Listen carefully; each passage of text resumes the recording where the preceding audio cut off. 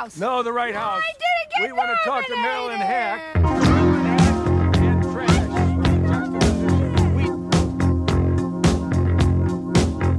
I'm from Canada Water.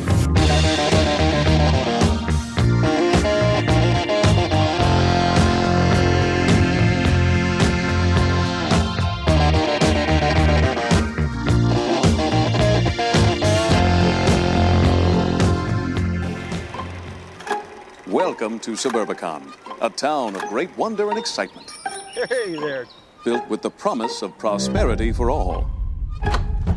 Nikki, you need to get up. There are men in the house.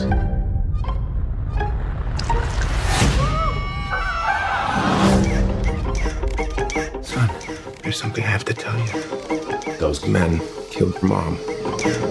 We've decided it'd be best if your Auntie Margaret came and stayed with us. Nikki needs a mother. We'll be strong. We'll be fine.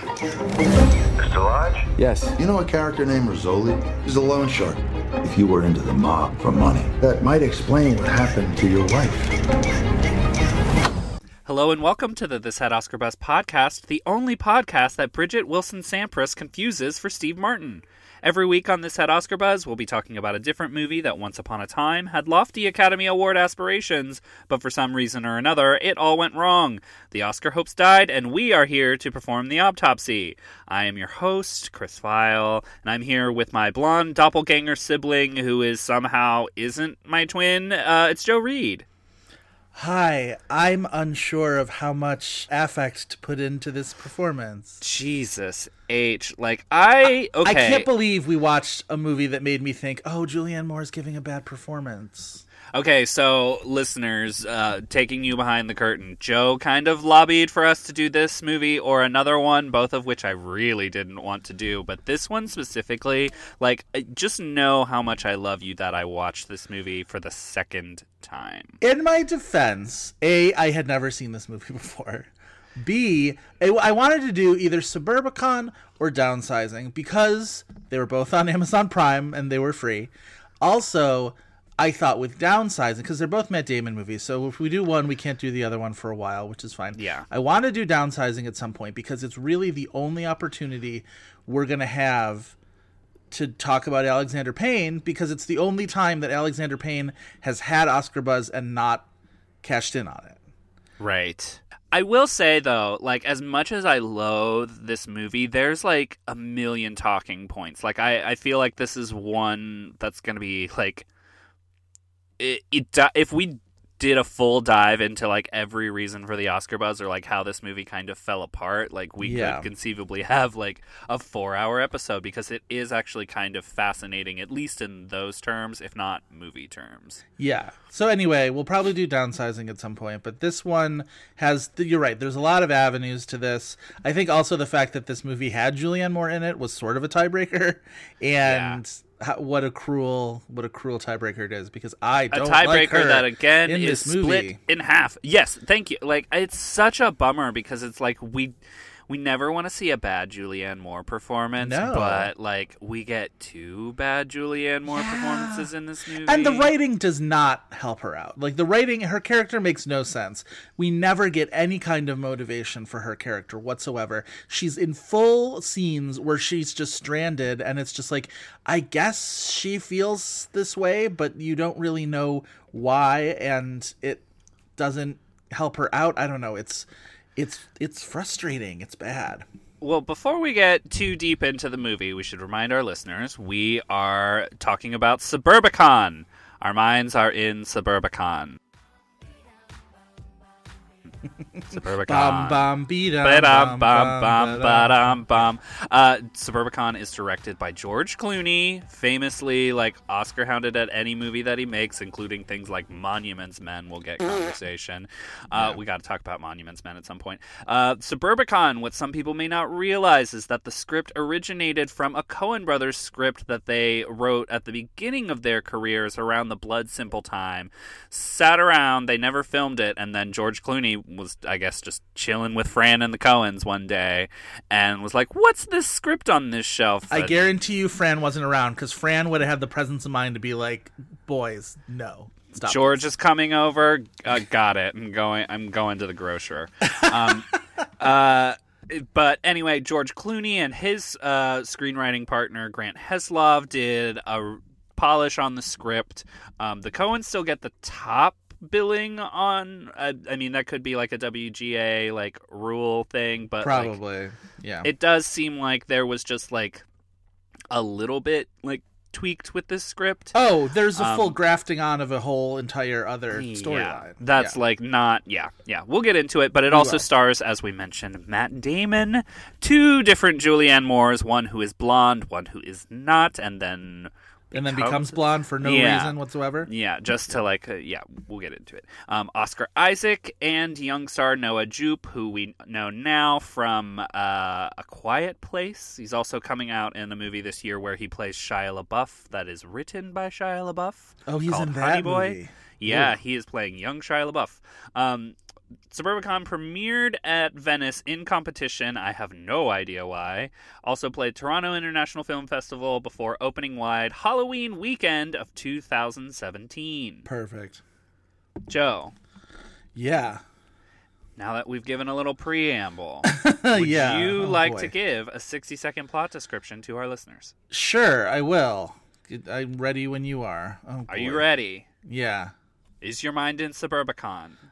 As much as it's ever going to be, yes. Okay. Your 60-second plot description begins now. Okay, so it's like the 50s or maybe the early 60s. It's whatever, idyllic American, the America that some people want to make great again. Anyway, is racist as hell is what I'm telling you. So there is a suburban development called Suburbicon, and this black family, the Mayerses, move in there, and the locals get real pressed about it, and they decide to like be very overtly racist to them and threatening to them, and like they build fences and they heckle them like during the day while they're doing their like laundry and shit, and they don't let them shop at the supermarket, and they they eventually like set their car on fire, and it's bad.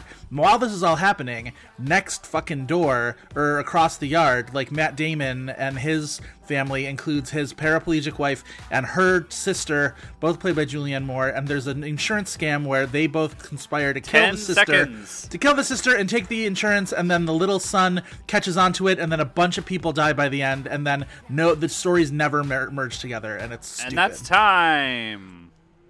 I think I got most of that in. I didn't mention What's-His-Nuts from True Detective, who's like the scariest human being just in terms of how he looks.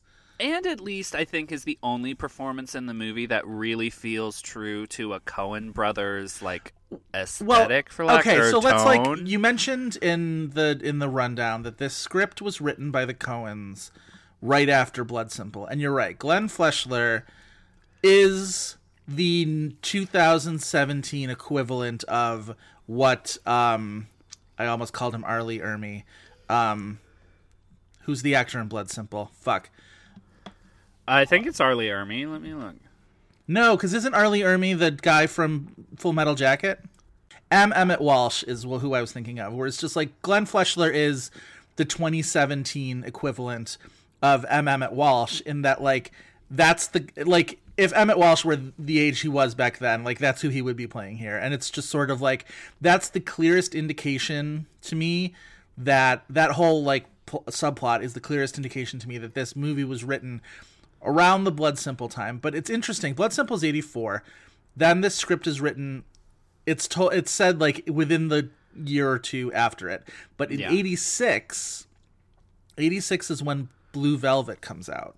David Lynch's Blue Velvet, which is like, to me, and I think to a lot of people, it's sort of like the urtext of suburbia's not what you think it is, like the idyllic vision of perfect 50s suburbia in America, like peel back the layers and all sorts of fucked up shit is happening, as a metaphor for, you know, the fucked upness of, you know, people's racial attitudes and social attitudes in the 50s being not nearly as happy, you know, as the image. Certainly for like 80s filmmaking, it was like the big definitive one that it's like, can you really touch that topic now that this movie has done it? So like, well, and originally, so many, right. And so many movies did touch it in the aftermath of that, but all of them seem derivative of that. And I feel like, and I'm probably like drawing good qualities onto the Coens when I say this, but like,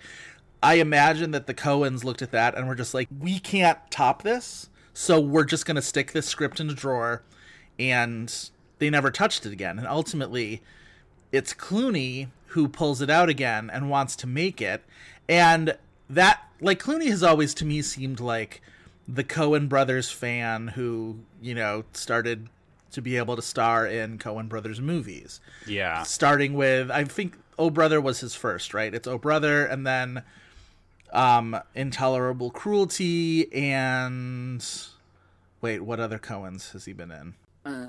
Burn After Reading he's in, and just generally he's good in, I don't like Intolerable Cruelty as a movie, but I think generally he's fun to watch. Hail Caesar he's also in.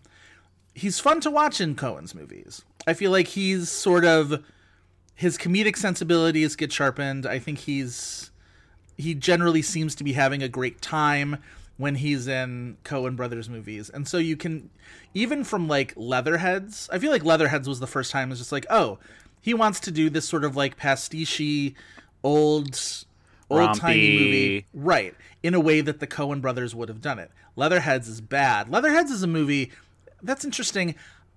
I don't know if I could tell you for sure whether I've seen Leatherheads.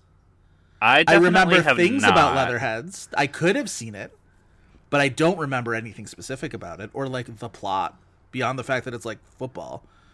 Yeah, early days American football. Yeah. Okay, but the thing, you say he's like the Coens fan that got to be in Coens movies, but I think this is one of the major problems with the movie. I think this is easily George Clooney's worst movie as a director, but what is his authorial identity?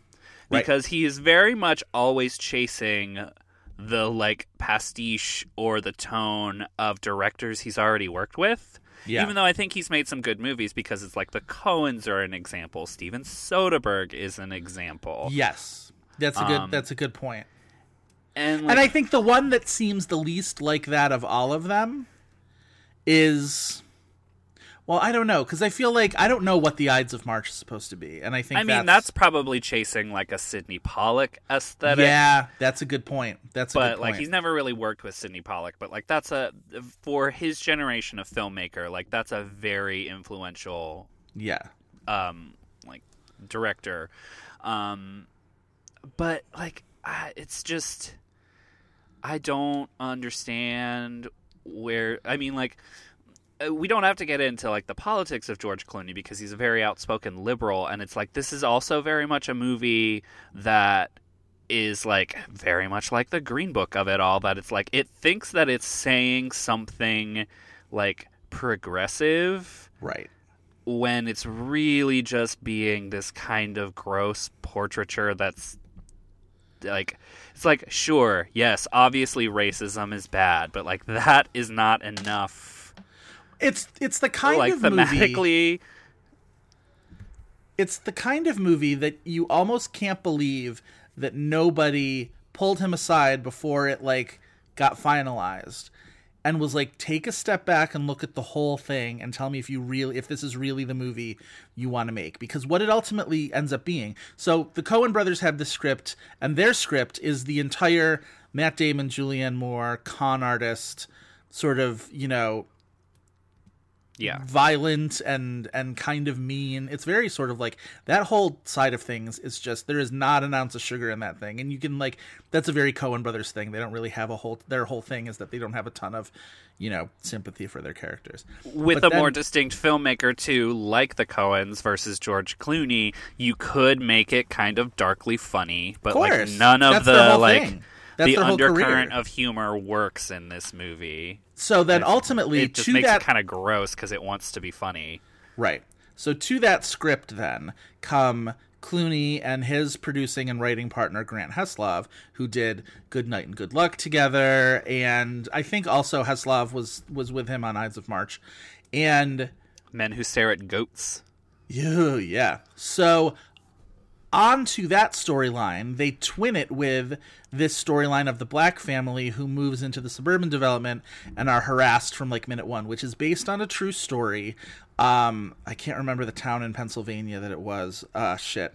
but it was like this thing actually happened. And admirable of Clooney to want to tell that story. Certainly, you know, somebody could and should have told that story, but he sort of sews it awkwardly to this Matt Damon con artist story.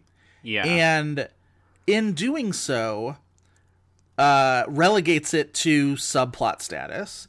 Never not ties just subplot status, but like this black family is just like ciphers. Like they exist not as people. They're Right. just like these ideas to tell a very white story and have a very white perspective. It's essentially like while all of this white villainy was happening, no one was paying attention to it because they were all busy harassing this law-abiding black family out of their development.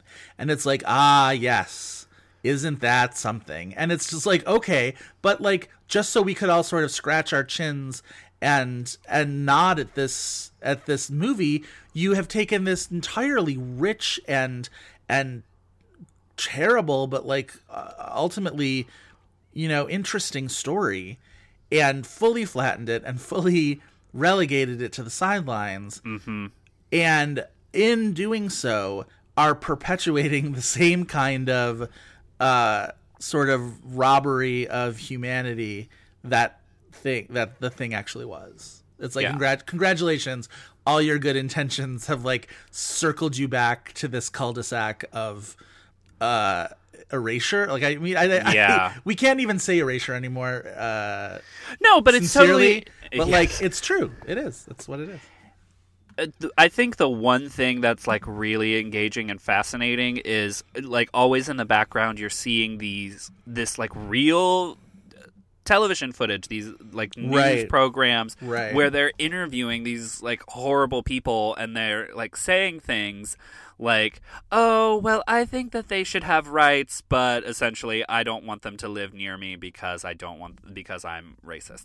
And it's like, that is even backgrounded for just like, oh, look at this cool thing. And I'm like, that feels like gross that it like feels also, like a flourish rather than that's what is it's not incorporated in a way that like kind of does justice to the gravity of it. Yeah.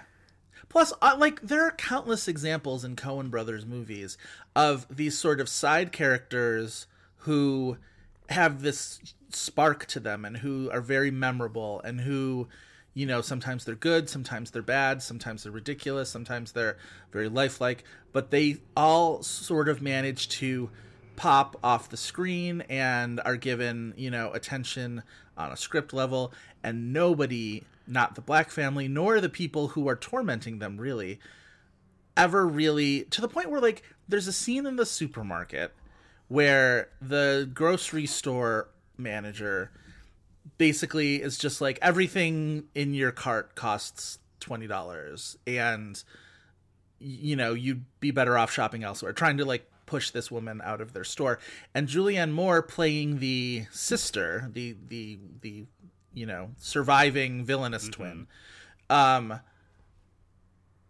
is there in the scene. She's working at the checkout counter, but she doesn't even, like, she might as well not even be there for all of the agency, or even, like, her lack of agency isn't even a character point. It's just an absence of anything going on. She just doesn't do anything. She sort of, like, looks a little bit abashed, but, like, not really. And she might as well not even be there in the scene. The only real reason that she's there is to just be like, see, these two things are happening at the same time. And you just get the feeling that the Coen brothers would have, like, much, like, filled in those lines and colored within those lines a lot more interestingly.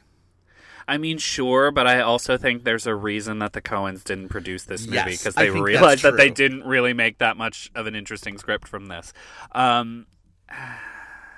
You mentioned, like, the side characters not really having any life to them, and I think that's even true here, because you have, like, Oscar Isaac, who's a great Coen Brothers actor. Yeah.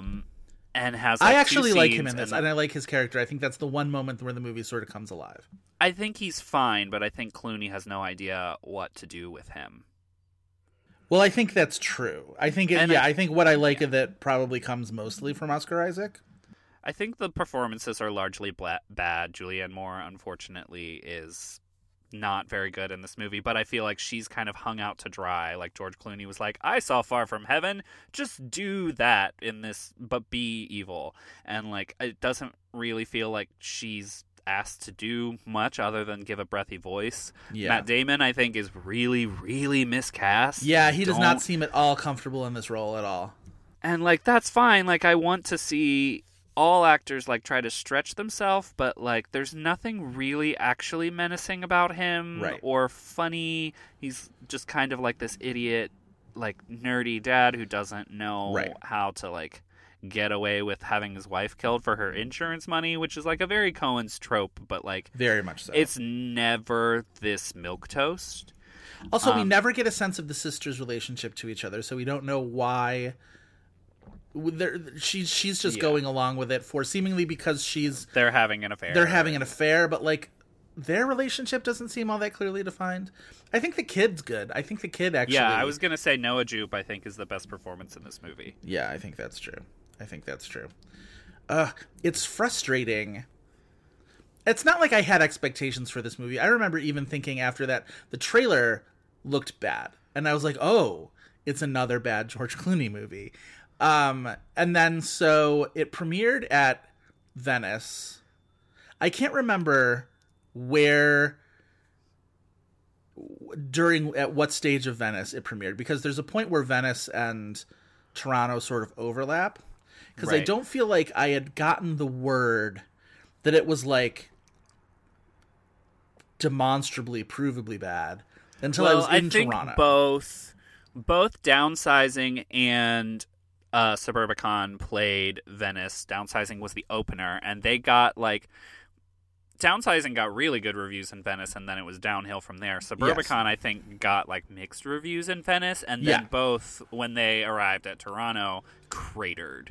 So the thing about Toronto, just for like our listeners' edification, is there's so many movies in Toronto that it really is a process of triage in terms of figuring out what to see.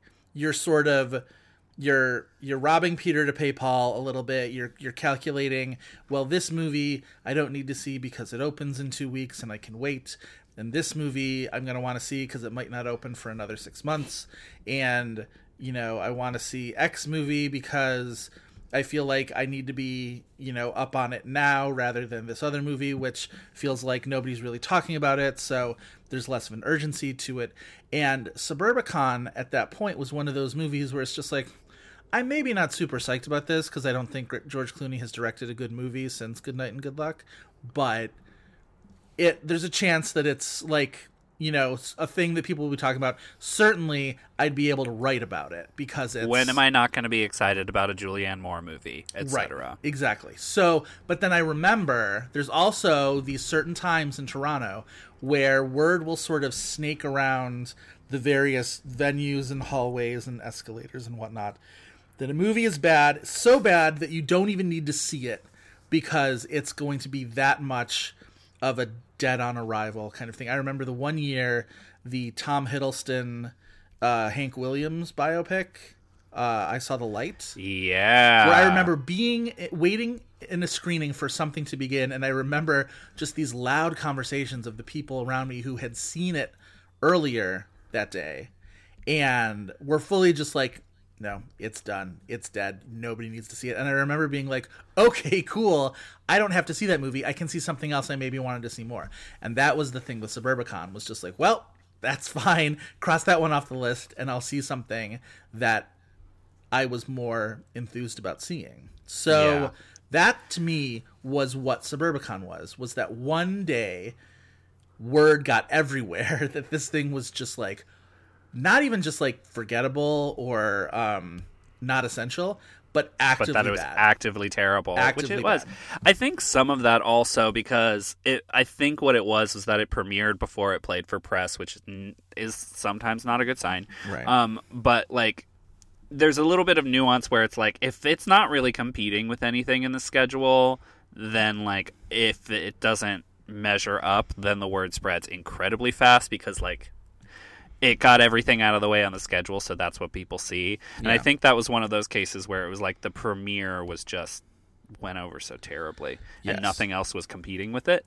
And I think you're right, too. The downsizing of it all, too, was that Damon was also in Downsizing, which went over a lot worse at Toronto than it did at Venice. Where, like, I don't know if I talked to anybody who saw it in Toronto and liked it, including myself. I did not care for Downsizing. So it all seemed like a type. Also, the other thing is that this is 2017, fall of 2017.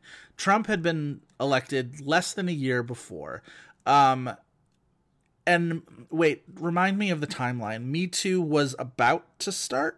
Me Too happened like almost right after the Toronto Film Festival we're talking about. Right. So like this I mean, Me Too always existed, but in its current iteration. And Me Too doesn't have anything specifically to do with Suburbicon, but I'm trying to like orient myself within like the politically what was going on time as we're going to the movies. And just like we were not in a mood to give the Matt Damons of the world any more leeway than we needed to. It's not this is also around the time that Matt Damon was putting his foot in his mouth about a lot of shit. And I want to be clear. I don't think Matt Damon's a bad person. I genuinely don't. I know some people do. We exist, you and me, at this nexus of film Twitter and gay Twitter. And I know how obnoxious it sounds when we talk about these things as if they're concrete nation states.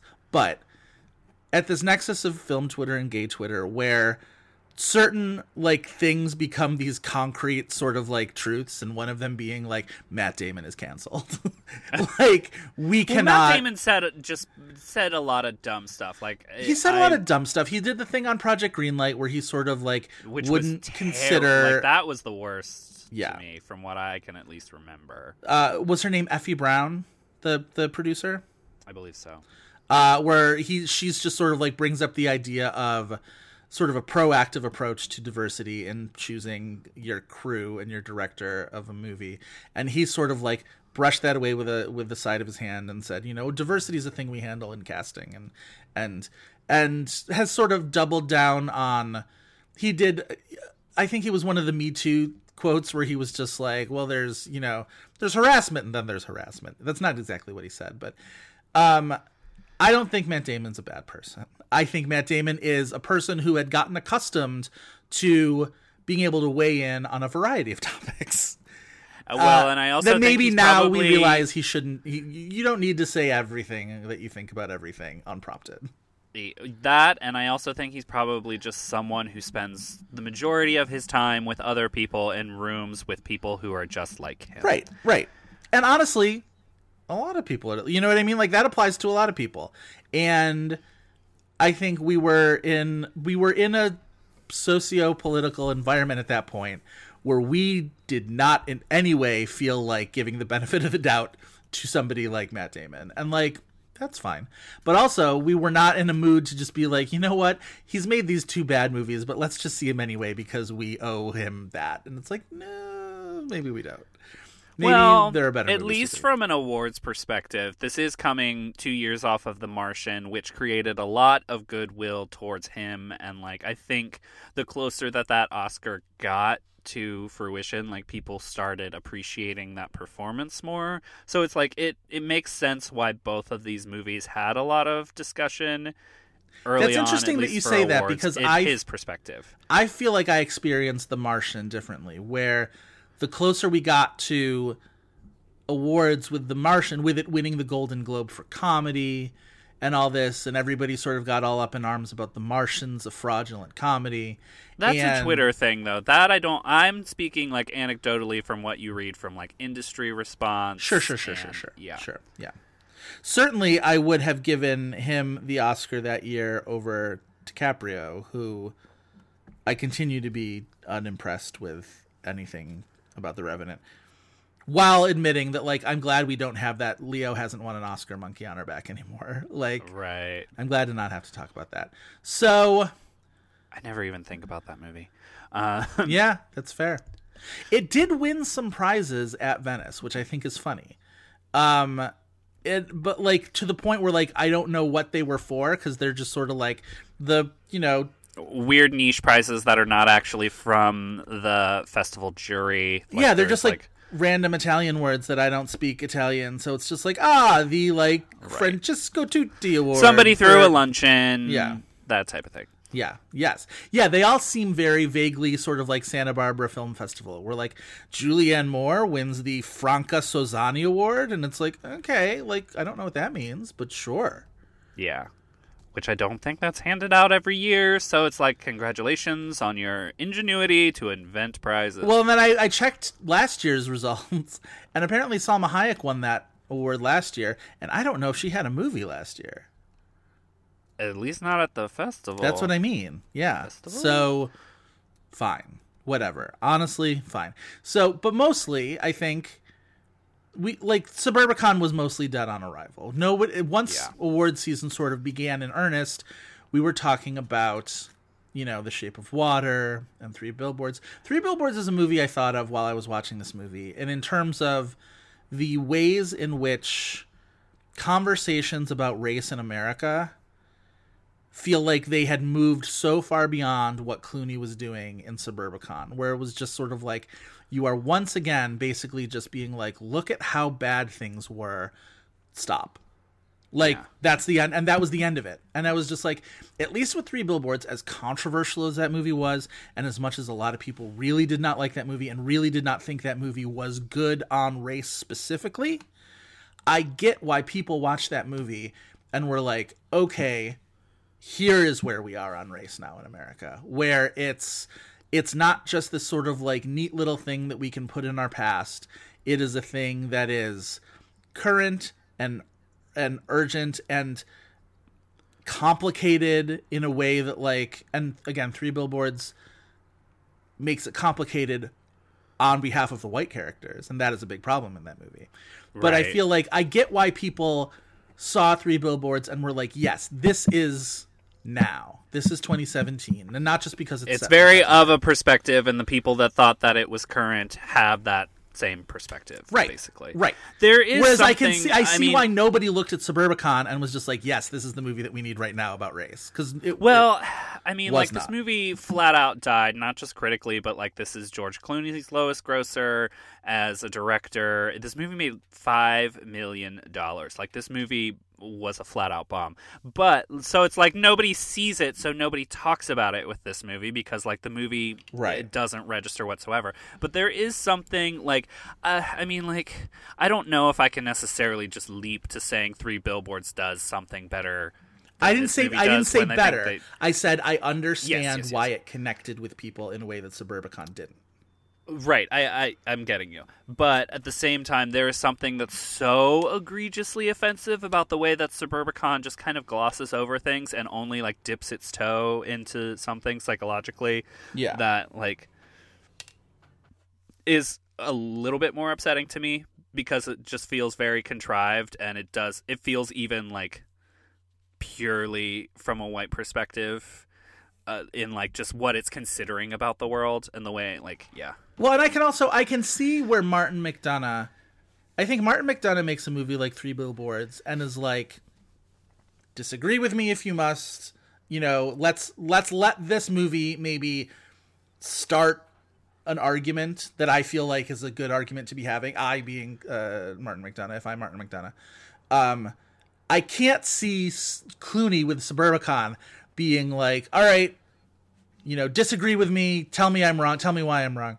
I think Clooney makes a movie like this and it's just like, yes, this is right. It's just like this sanitized monolith of what racism is, whereas like at least Three Billboards I think is kind of, it's not a nuanced movie by any way, but it like has some like layers to the shit that it wades itself in. Yeah.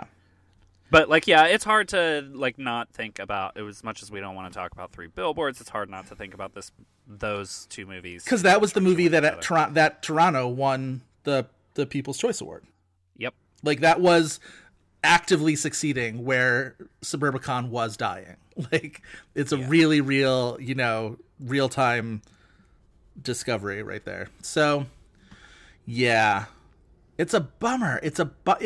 I read this anecdote where Clooney had screened the movie for Norman Lear. Norman Lear being, the guy behind All in the Family and the original One Day at a Time and all this kind of stuff, who was no stranger to the provocations of racism in a 1960s, 70s construct. And Lear's reaction to it was, this is the angriest movie that I've ever seen. And it's just like, I think is it though? Well, but I also feel like that's kind of stops short of a compliment, right? Where I do feel like there's a nastiness to this movie that you sometimes see in Coen Brothers movies, but that nastiness in Coen Brothers movies is generally alloyed by other things. Like, I feel like Is that not just a default tone, though, because there's so little else going on in this movie? Probably. But I mean, there's that...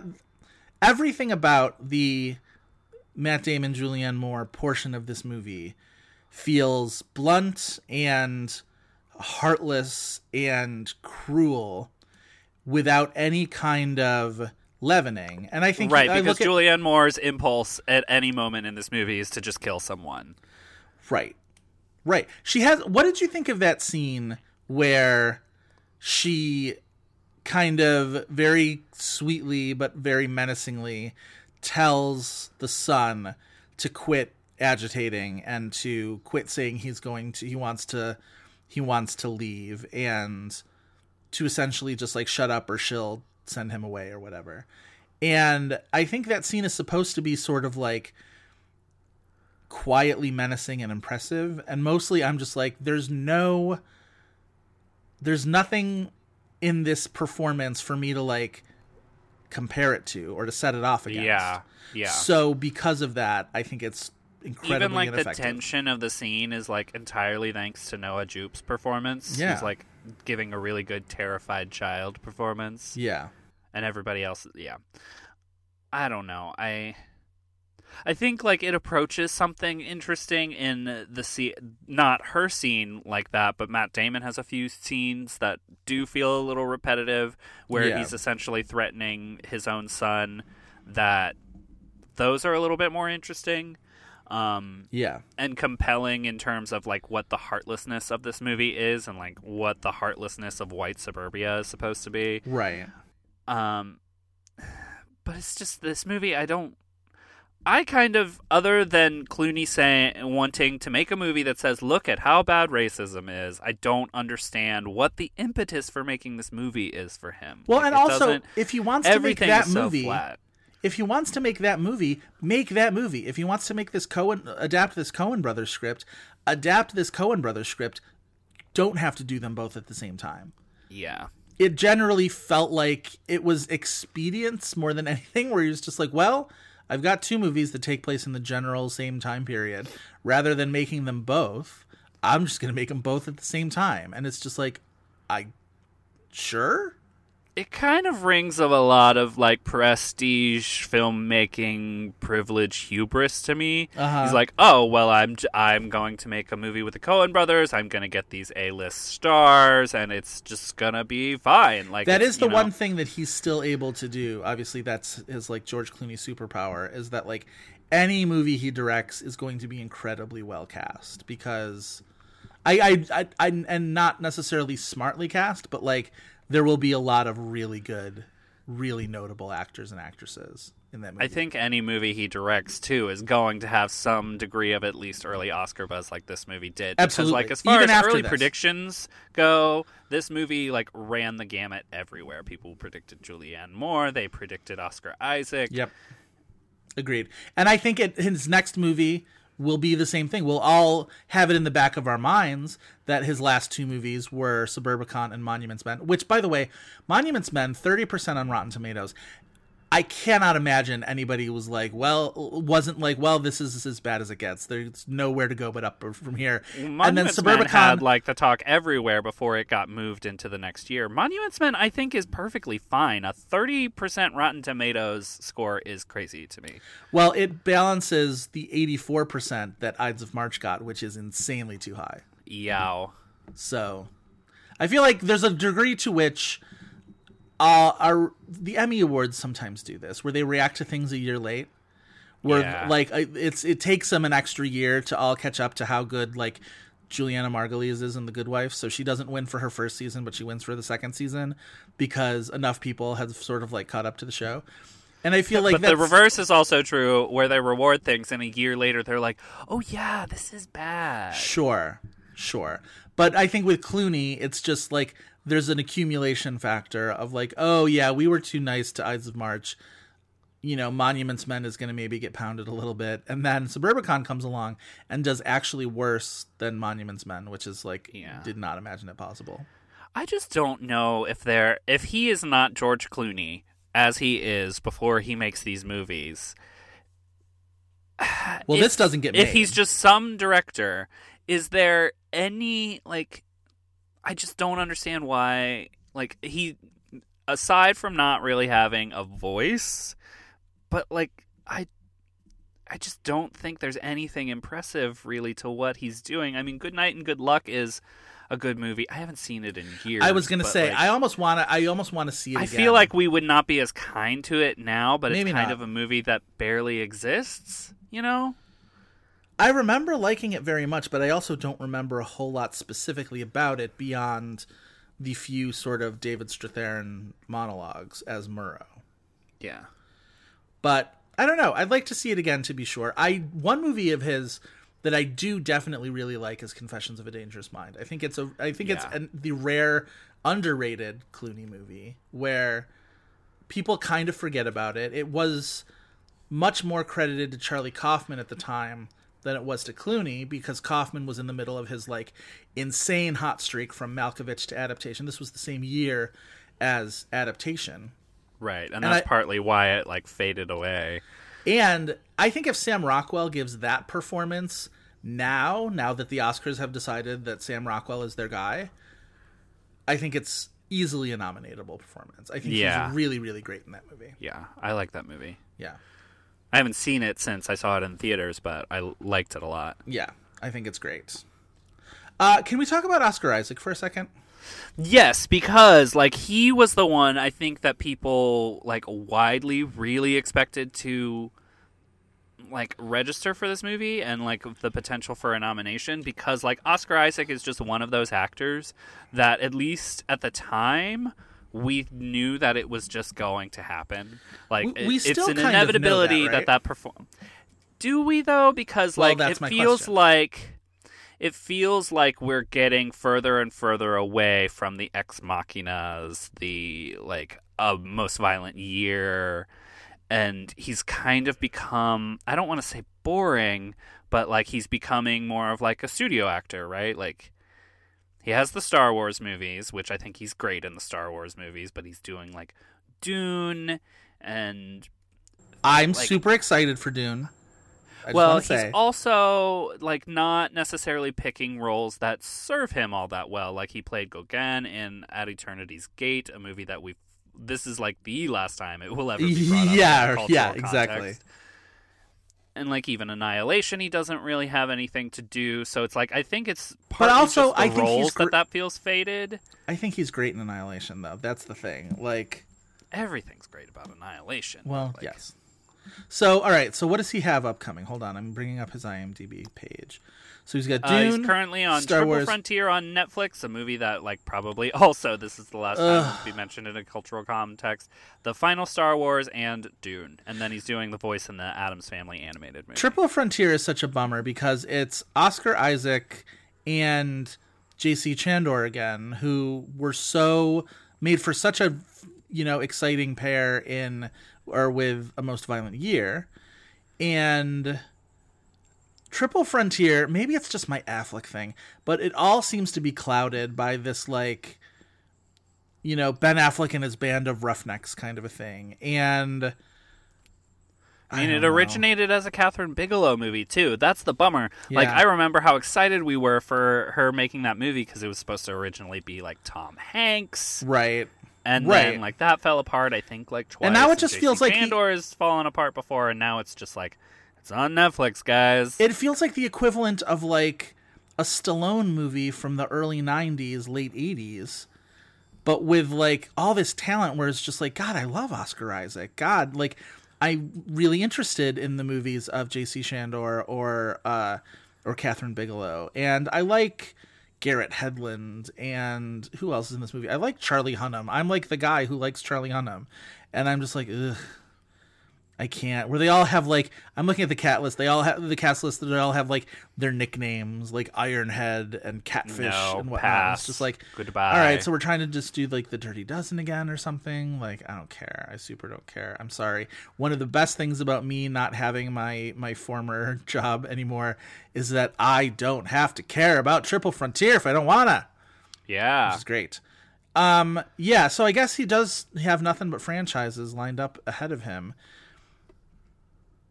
I mean, it's just interesting. He also is like getting cast in these like boring dad movies, like Operation Finale.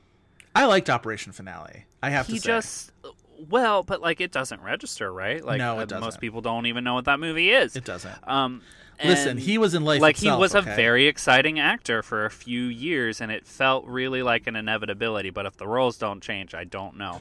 Then again, he could be one of those actors that like gets nominated for being in the right movie, even if it doesn't excite us as much. Well, but here's the other thing. Work, like Adam Driver. Here's the other thing. Because Adam Driver's not that great in that movie, in my opinion. In which movie? BlacKkKlansman. Oh, I think he's good. I always think Adam good, but like, is he the most exciting performance in that movie? Is that the type of performance we expected Adam Driver to get nominated for? No, but he had been passed like over for so many like good things. I guess Isaac. that's your point.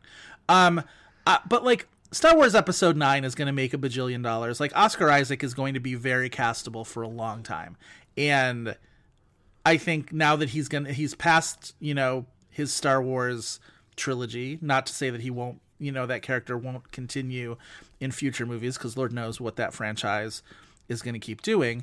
But like, if Dune also hits, and like he's not the crux character of Dune, but still, I think he's going to remain very castable in movies for quite a while. So I don't think the opportunities for Oscar Isaac have dried up, and it still feels like he's an actor who is incredibly well liked, popularly and by people of taste. And eventually, I have to feel like, I mean, look at how long it took Rockwell. Like Rockwell was an actor who, was appreciated by people as far back as Confessions of a Dangerous Mind, if not even earlier than that, Galaxy Quest or something like that. And finally, it happened. And once it happens, it all happens. Do you know what I mean? Once they go in on you, they go all in on you. And like, sure, Oscar Isaac was passed over for Inside Llewyn Davis and A Most Violent Year and Ex Machina, all of which I would have nominated him for. Now I'm trying to think of where my nominations for Oscar Isaac would have come from. Definitely Ex Machina, and definitely Llewyn Davis. And Llewyn Davis isn't even like a Coen's movie that I particularly love, but I love it. I think he's great in it, super great in it. Anyway, the other thing I will say about his performance in Suburbicon, in terms of like Oscar, like that we obviously couldn't have seen coming, and again, it's the Coens, so it's like stranger things have happened from the Coens producing nominations. But he's in 2 scenes for the movie. Yeah, 2 scenes that are not very long, and they're fine. Oh, I think they are the clear narrative highlights of that movie. I think they are the point where the movie comes alive. See, I think it asks him to like do some like weird stuff that doesn't work for the movie, or it's like the movie's not operating on that level. I don't know. Yeah. He also should have won an Emmy for Show Me a Hero, and that miniseries got cruelly overlooked by the Emmys in a whole lot of ways, and that bums me out. Yeah. Anyway, what else do we want to say about Suburbicon?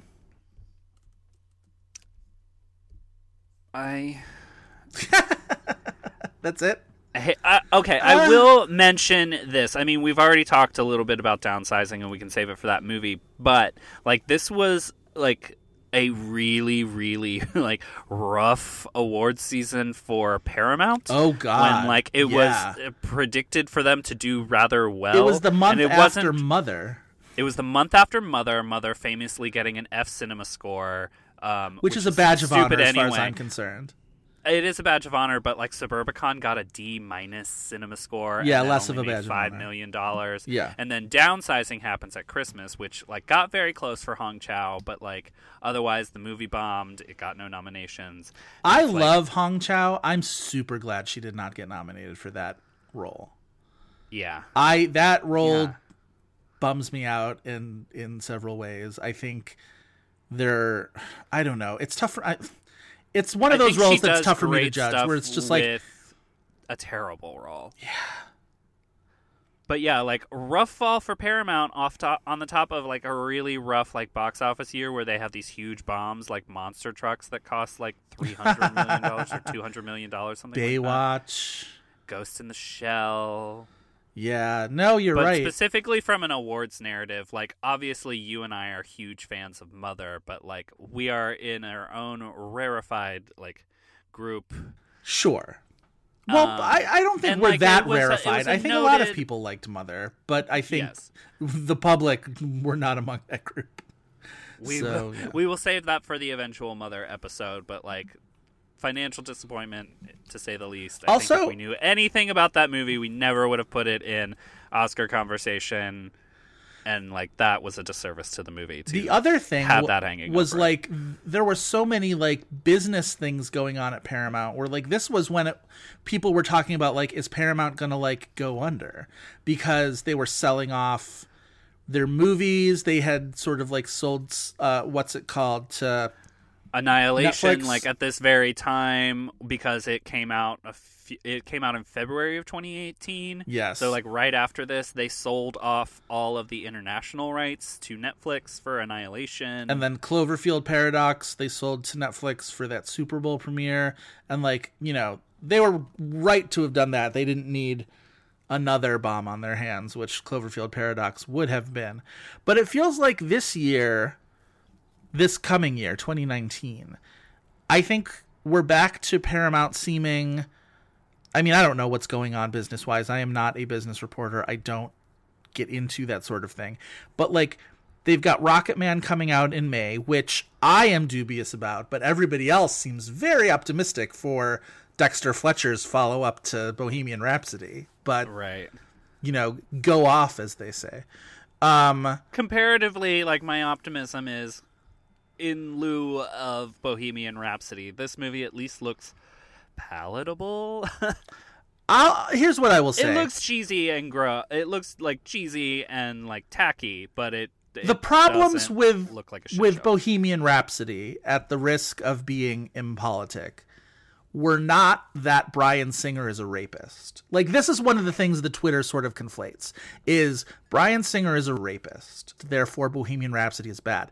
Both of those things may be true, but one did not cause the other. Bohemian Rhapsody is bad because it is a musical biopic that refuses to paint outside the lines and wrangles Freddie Mercury's life to fit the very same, like, bell curve arc of a life that we've decided must exist in musical biopics. There is Let's no... not talk about Bohemian Rhapsody anymore. It was like, we can mention it by name. Like, all right. Bleh. I had a point to make, but I apparently will not. make your point. I just don't. All I'm saying is, if we think that Rocket Man is destined to escape that velocity, I disagree.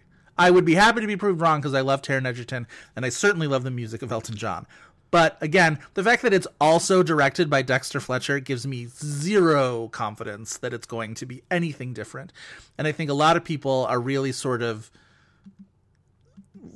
telling on themselves in a very interesting way when they feel like the problem is that this one isn't directed by a rapist. And it's like, well, you know, art doesn't work that way. I mean, I think in terms of like acceptability and like what like we're willing to allow regardless of the quality of the thing, like I think that's important, I guess. But also, like, yes, all of the things you said about Bohemian Rhapsody like make it bad, but also like it's a terribly made movie. Like, it's constructed so poorly, and like I don't know. It's like I made that movie in my backyard, and I don't even have a backyard. Well, right. It's a very poorly edited movie. It looks like shit. And who was in charge like of the post-production process of that the movie? The studio. Well, but also, like, to whatever degree that Fletcher had any control, he was there. He was the one who was the director during post-production. Anyway, Paramount also this year has the new Ang Lee movie, Gemini Man, which I'm also, like, kind of raised eyebrow about, but it's Ang Lee, so I'm willing to give Ang Lee the benefit of the doubt, even though he's de-aging Will Smith, and it's also that frame rate from Billy Lynn. God again. help us, I know. They've got the new Terminator movie, which people seem to be excited about because Linda Hamilton is in it, plus Mackenzie Davis's ridiculously jacked torso. Did you see that poster? Where she just sort of looks like a big wall of muscle. Like, okay. They've got the Reed Morano movie with Blake Lively that I believe played Sundance, but I'm not sure. I don't know. This is what happens when I don't go to Sundance. The point is, Paramount at least has some movies this year that people seem to be excited for, and good for them. Hurrah. Hurrah. Hurrah! We don't need Paramount to go under.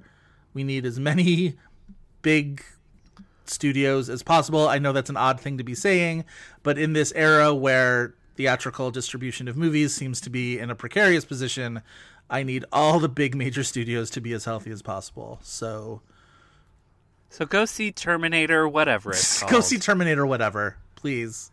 Like, give it a shot. I'm going to see Gemini Man. I don't think I'm going to like it, but whatever. It's not the vein, Life of Pi excluded, that we really appreciate Ang Lee for. So who knows? Ang Lee's, people have had this conversation before. I'm not saying anything new. Ang Lee is really interesting in that I don't know what Ang Lee thinks the Ang Lee movies that, he wants to make are, right? Like, I think from movie to movie, it's just a whole new game for Ang. Like, yeah.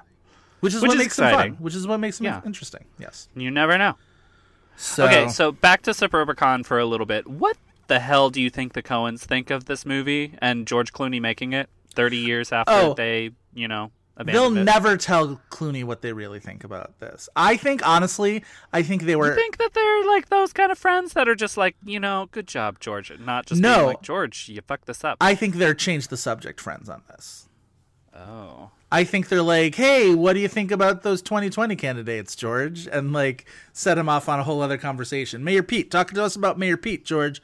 And that's why Fran's going to the grocer when George comes over. She doesn't because want Fran to wouldn't be able. Fran would just be like, piece of I crap. have to leave, or I'm going to tell him how bad Suburbicon is. Yeah, she would be like Tourette's syndrome with unvarnished opinions, and no, I think.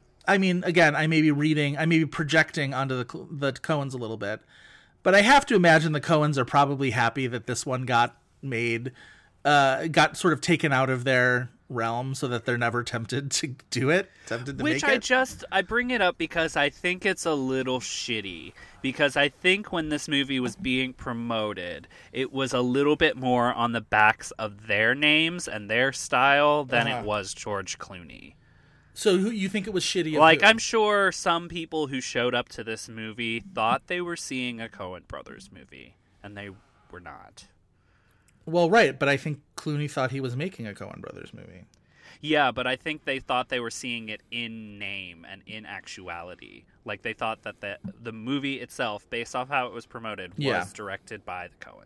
Yeah, that happens. I think, movies get sold to try and fool audiences. Although, again, that explains the cinema score, because what we have said forever about cinema score is that it is not a measurement of good or bad. It's a measurement of how much a movie diverts from expectations. And if the expectations we're going to see a fun Coens movie, not that all Coens movies are fun. It's not like A Serious Man is fun, but you have your expectations for a Coens movie, and this movie falls so far short of it.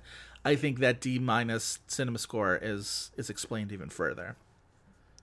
The only way to fail harder than getting an F is to get a D-. Yep, exactly. I would much rather get an F. You suck at sucking. I would much rather get an F. Mother forever.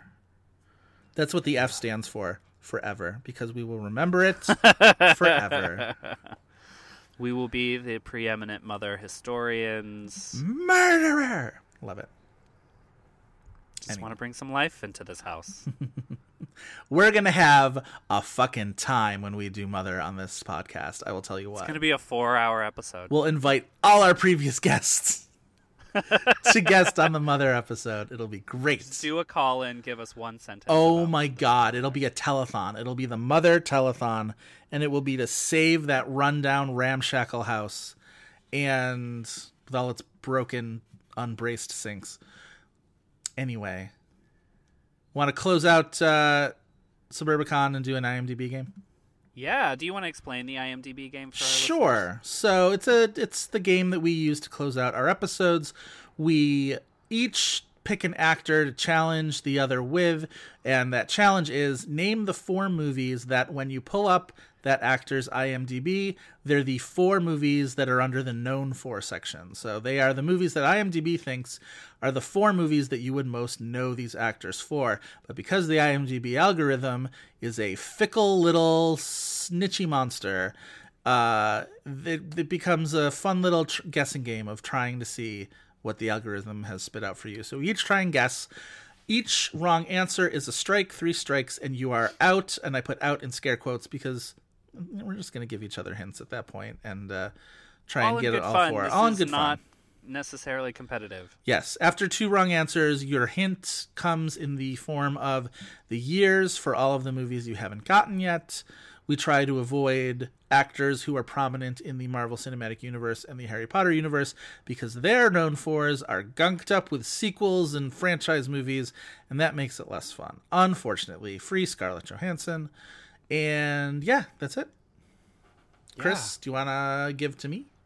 Oh, yeah. Okay. So we both were in agreement that Noah Jupe is the best performance in Suburbicon. Agreed. I also mentioned that you can see Noah Jupe in Honey Boy this year, where he is playing young Shia LaBeouf. No. Your IMDb game challenge is Shia LaBeouf.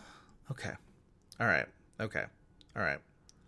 No TV. Not as difficult as you think it's going to be. There is no TV, so there's none of that. Like, what was it? Nick Jr.? Did he do Disney Channel? I don't remember. He was Disney Channel. Even Stevens, I'm pretty sure, was Disney Channel. I did not watch, but I had younger siblings. Okay. Shia LaBeouf. One of them is Disturbia. No. Dun dun dun dun dun dun. Really? But that's fucked up. That was a big hit. Remember? It was a big Remember hit. that moment in time where, like, that was a big enough hit that they were like, also Eagle Eye, and people watched that, sort of. Speaking of Julianne Moore performances that are better than Suburbicon, her as the voiceover work in Eagle Eye. Also, going back to our Where the Wild Things Are episode, would have nominated her for a voice performance in Eagle Eye. Great. Anyway, all right. Eagle Eye is fun. First Transformers movie. Yes, Transformers. I will reserve my right to guess further Transformers movies, even though I will be annoyed if I have to do that. Holes.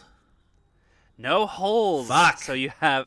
that's really unfortunate that there's a children's movie called Holes. It's true. Or there's any movie called Holes. So you have your 2 wrong guesses, so I will give you the years. Wait, what if it's a movie called Holes, but it's just about 4 friends who are all assholes? Oh, that's and you just call it Holes. Good. And it's like Mark Wahlberg. Right, how Blockers was originally called Cock Blockers. Yes. Yeah, exactly. Exactly. Holes. All right. Oh, Blockers is great. Everyone watch Blockers. I know. Okay, oh my God, so HBO the other day had game night followed by Blockers. I'm like, that's where they exist in my mind, is right next to each other, so it's perfect. Blockers is way better than Game Night. I like them both. You can shut up. Okay, so your years for Shia LaBeouf are 2016, 2014, and 2012. Well, these could all be Transformers sequels. God damn it. 2012, 2014, 2016. All right. Is one of these a nymphomaniac? No. Fuck. No nymphomaniac. All right.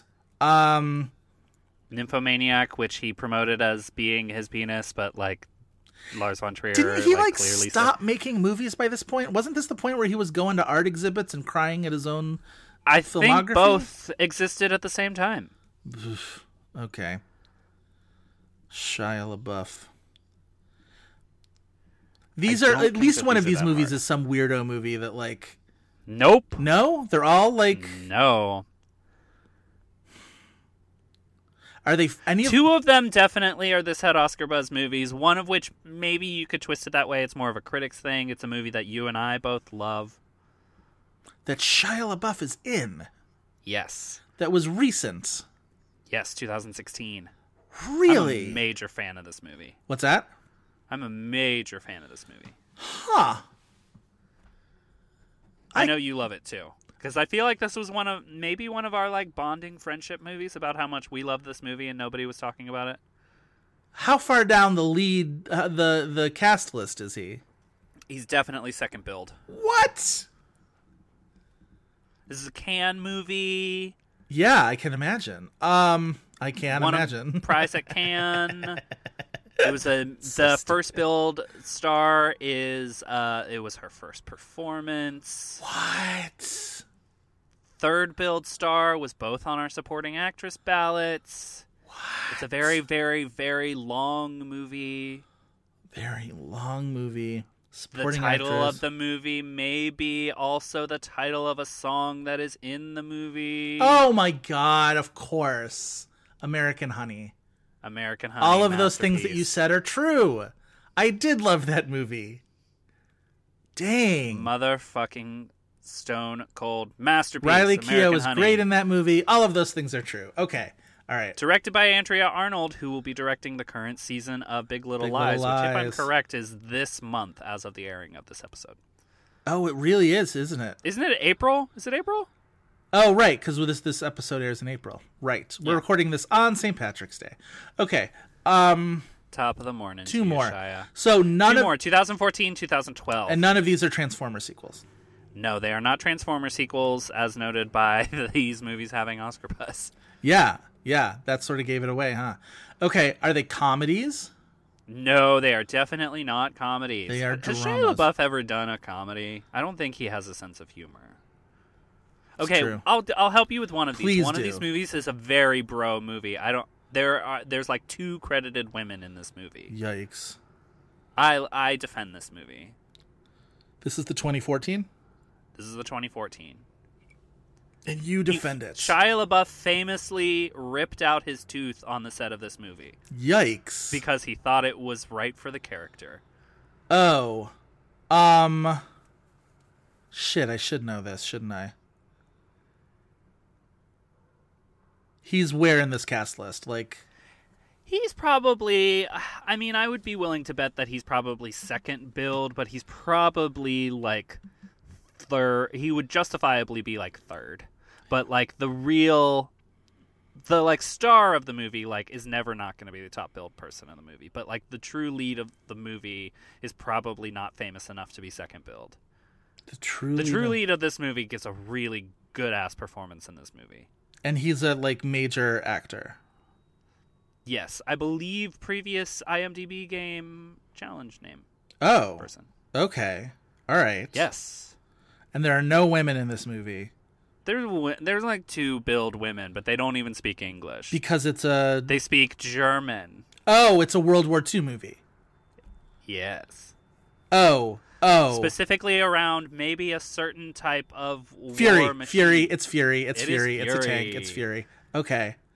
God, I did not like that Logan Lerman movie. is great in Fury. I love Logan Lerman, but I don't like that movie. Okay, so 2012. 2012. It's kind of an ensemble movie. This movie also played Cannes. I don't know why. I hated this movie. This is also a very bro-y movie, but like the lead female character is a major actress. A major actress. Okay. Like a major, like, younger, older. Not somebody we necessarily associate, like, in those type of roles that would delineate her age. Ageless. Okay. Multiple Oscar-nominated actress. I'm positive that you would have had, well, I don't think this was at the time, but, like, if the Blankies were around, the other lead performance of this movie, who is not Shia LaBeouf, would have been a major Putters and Murmurs, because I think this is a perennial person in the Putters and Murmurs category. Joel Edgerton. No. Famously on your Best Actor ballot this year, because you are trolling specifically Tom me. Hardy. Tom Hardy. Oh, I hated that movie. Fuck. It changed titles too. It used to be one thing and then it was another, as movies that change titles too. Fuck, why can't I remember the title? The original was like, oh shit. If you commit a crime, you have broken what? Lawless. Yes, it is Fuck. Lawless. It was it was originally called The Wettest County, which is a terrible title, and I'm not surprised that they changed it, but I still would have rather that they would have kept it as The Wettest County. That's like a fucking like Tropic Thunder trailer for like some prestige movie, The Wettest County. Jesus Christ. Yes. Who was the director? Was that John Hickenlooper? Hillcoat. Whose movies I hate uniformly. Yeah. Okay. All right. Well, that was rough. I apologize to all our listeners for making you follow me on that journey. To Shia LaBeouf. Yeah, I won't be doing like that. The Drag Race episode where Alyssa Edwards had to apologize on Twitter to Katy Perry. Please apologize to Shia LaBeouf. All right. So I mentioned before that one of my favorite, if not my favorite, George Clooney directed movie was Confessions of a Dangerous Mind, starring Sam Rockwell as Gong Show host Chuck Barris. The female lead of that movie, one of my favorite actresses, who we talked about extensively several episodes ago when we talked about Riding in Cars with Boys with Bo and Yang, is our lisping queen, Drew Barrymore. So, Barrymore. Please guess the 4 known 4 movies for Drew Barrymore. Okay. Drew Barrymore. Charlie's Angels. Nope. Ugh. Charlie's Angels never comes up, and I've guessed it for multiple things. No, Charlie's Angels was on Cameron Diaz's. No, Full Throttle wasn't it? No, Full Throttle was on Demi Moore's. Oh, okay. Well, then it comes up a lot, apparently. Just not on Drew Barrymore. Listeners, I can remember this type of information, but I can barely remember to tie my shoes in the morning. Like, I don't understand. Okay, Drew Barrymore. Yeah. Scream. No, and that's the real gag of the season. All right, so Gotta that's be kidding me. Well, 2 strikes. She's not. Yeah, I think that billing kind of matters for the for whatever the algorithm is, and she's not top bill. Well, she's the female lead in all 4 of these movies, so I will say your years are 2 of them are 1998, 1 of them is 1999, and 1 of them is 2004. 1998 is The Wedding Singer and Ever After. Yep. 1999 is Never Been Kissed? Yep. What was the other year? 2004. 2004. Ooh. Is it... How do we feel about The Wedding Singer? You've got to be kidding me. Is it Duplex? It's not Duplex, thank goodness. That's 2003. Because that's the bad post-Charlie's Angels years. I'm pretty sure that movie was 2003, so I think you're safe. Yes. Oh. How do we feel about The Wedding Singer? Yeah. It does not age well, but like... Really? Oh, I liked it at the time. I mean, the stuff with the unfortunate, like, stuff with Alexis Arquette in that movie is not a comfortable thing to watch. I forgot about that. The love story of it is very, very sweet. I mostly think of John Lovitz going, good luck finding a DJ who can move and shake like this. Romantic lady, single baby, sophisticated mama. Come on, you disco lady, save me tonight, mama. Yes, it's ladies' night. Oh, what a night. And then that like weird curtain gag. He's losing his mind. And I'm reaping all the benefits. Julia Gulia will always be funny. Hey, Linda, you're a bitch will always be funny from that cute little boy. Yeah. Okay, so 2004, this era. Is it Fever Pitch? No, that was 2005. You're really painting the corner on this one. I'm just trying to remember it by the time period. Give me some more hints. Well, the biggest hint is the movie we were just talking about. The Wedding Singer? Yeah. Why is that a hint? Is it I mean, most of her movies are romantic comedies, so it's not just that it's probably a romantic comedy. Yeah, yes. but more specifically, a romantic comedy featuring Drew Barrymore and weddings? No. No. Whose wedding? Is it a specific? No, I guess it's not his wedding. Who's in her with who's her fucking co-star? Oh, Adam Sandler? Yeah. I never saw this movie, 50 First Dates? Yes, correct. Damn. This is a movie that is much more later. popular in the general population than it is with me, and it seems like you as well. I also think never that's think about because this it's movie. like a movie that's constantly on like TNT, right? I remember I was at trivia last week. We do a lot of shitting on like TNT on this podcast. I was at trivia last week, and the category was 90s, and so they were like, "What's the movie that Drew Barrymore starred in with Adam Sandler in the 90s?" And I, of course, knew, but my entire team jumped right to 50 First Dates. And they were like, 50 First Dates? And I'm like, first of all, that wasn't in the 90s. Second of all, Wedding Singer is the A movie, and 50 First Dates is like the D movie. And I don't understand why you don't all agree with me on this. 50 First Dates is several times less interesting or good or important. Like, talk about erasure. The Julia Gulia erasure among the populace is not acceptable. You did better than I did at IMDb Are Game you kidding once me? again. I bombed out right away. Yeah, but then you rattled them like off my once I gave you the worst performance years. ever.